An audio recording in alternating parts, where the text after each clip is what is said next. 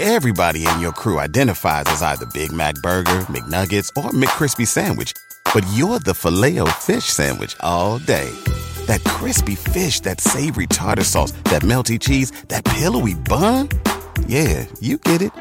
Every time. And if you love the Filet-O-Fish, right now you can catch two of the classics you love for just $6. Limited time only. Price and participation may vary. Cannot be combined with any other offer. Single item at regular price. Ba-da-ba-ba-ba.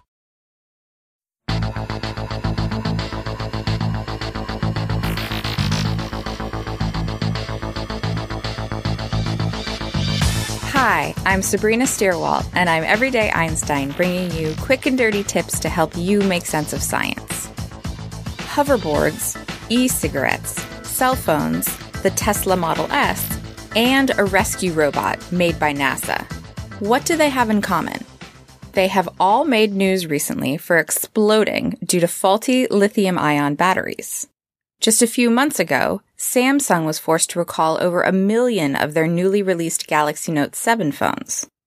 So what are lithium-ion batteries? Why do they keep exploding? And why do we keep using them? The typical AA battery that goes into your television remote or your child's singing toy, known as a dry cell or alkaline battery, works via a chemical reaction. Within the battery, a chemical reaction causes electrons to build up at the anode, or the negative end of the battery. Since like charges, like a bunch of electrons, want to repel each other, this buildup is unstable.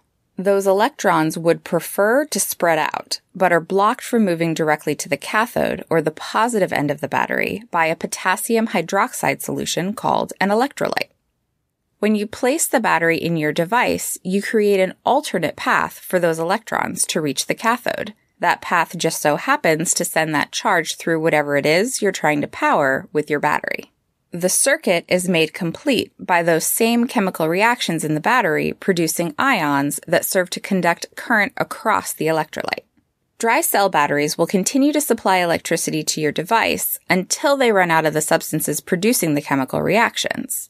Lithium-ion batteries work much in the same way, with a key difference being that they are rechargeable. In other words, they can put this reaction in reverse when hooked up to their own power source.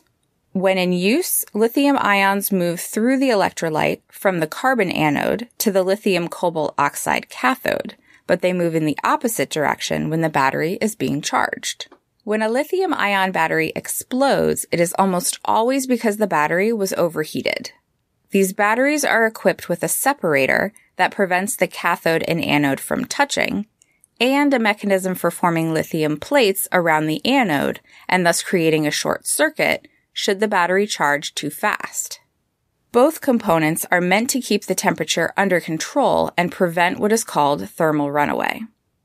However, small manufacturing errors in the construction of the battery can lead to big problems.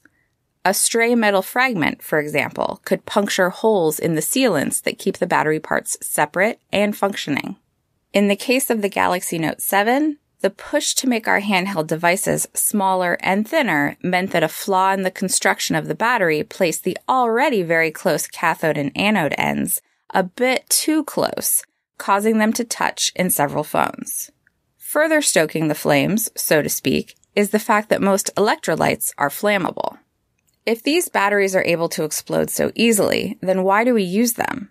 Well, even after we consider safety, lithium-ion batteries still provide a large number of advantages over regular batteries. They are much lighter, and given that lithium is a highly reactive element, pack more punch for their size. Specifically, they can hold up to 160 watt-hours per kilogram, which is around twice as much as a regular battery. They can be charged and recharged hundreds of times, and their discharge curve is longer and flatter than that for alkaline batteries, giving them a consistently higher voltage throughout their lifetime. So should you avoid lithium-ion batteries? The short answer is no. Lithium-ion batteries are inescapable. They are used in laptops, portable music players, cell phones, digital cameras, and electric cars, just to name a few. Luckily, however, these high-profile cases of batteries catching fire are actually statistically rare.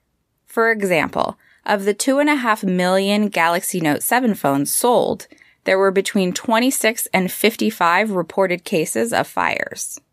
So for every device that has a problem, there are hundreds of thousands more that were just fine. Scientists and battery manufacturers are also working on designing more durable separators and non-flammable electrolytes, like those found in solid-state batteries.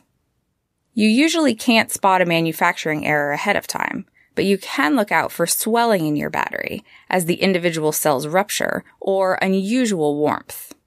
Remember also to never toss your old batteries in the trash, which can send those chemicals into our soil and our water. Always bring them to a battery recycling program. Until next time, this is Sabrina Stierwalt with Everyday Einstein's quick and dirty tips for helping you make sense of science. You can become a fan of Everyday Einstein on Facebook or follow me on Twitter where I'm at QDT Einstein. If you have a question that you'd like to see on a future episode, send me an email at everydayeinstein@quickanddirtytips.com.